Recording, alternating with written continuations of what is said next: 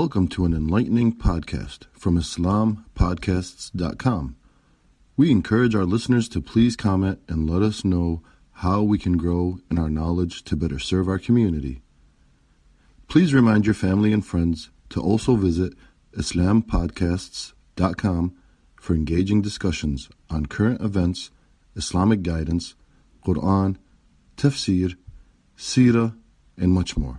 اللهم اهدنا فيمن هديت وعافنا فيمن عافيت وتولنا فيمن توليت وبارك لنا فيما أعطيت وقنا شر ما قضيت إنك تقضي ولا يقضى عليك وإنه لا يذل من واليت ولا يعز من عاديت تباركت ربنا وتعاليت لا منجى منك إلا إليك. اللهم انصر إخواننا المجاهدين المرابطين في غزة وفي فلسطين. اللهم أعز الإسلام بهم وأعز بهم الإسلام.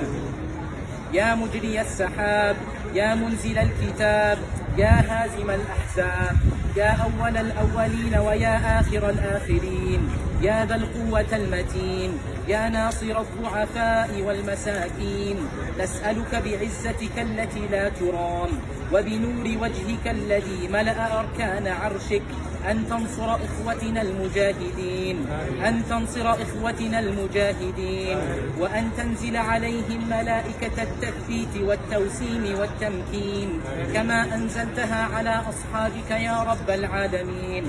اللهم أرنا في عدونا يوما من أيامك وشواذا من انتقامك.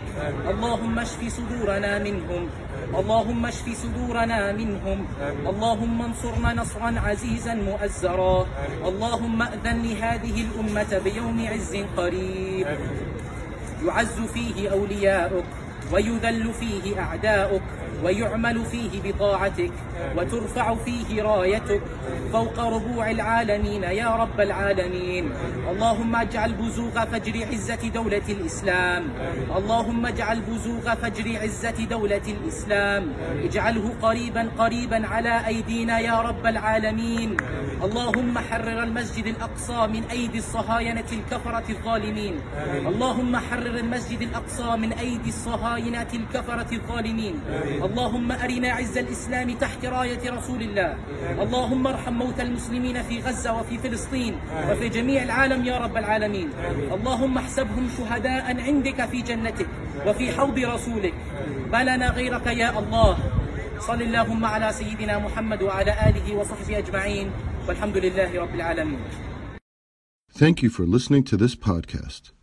Podcasts on current events, Islamic guidance, Quran tafsir, and seerah are available at IslamPodcasts.com as well as on iTunes. Rate, review, and comment and let us know how we can grow in our knowledge to better serve our community. Please subscribe, share, and tell a friend about IslamPodcasts.com.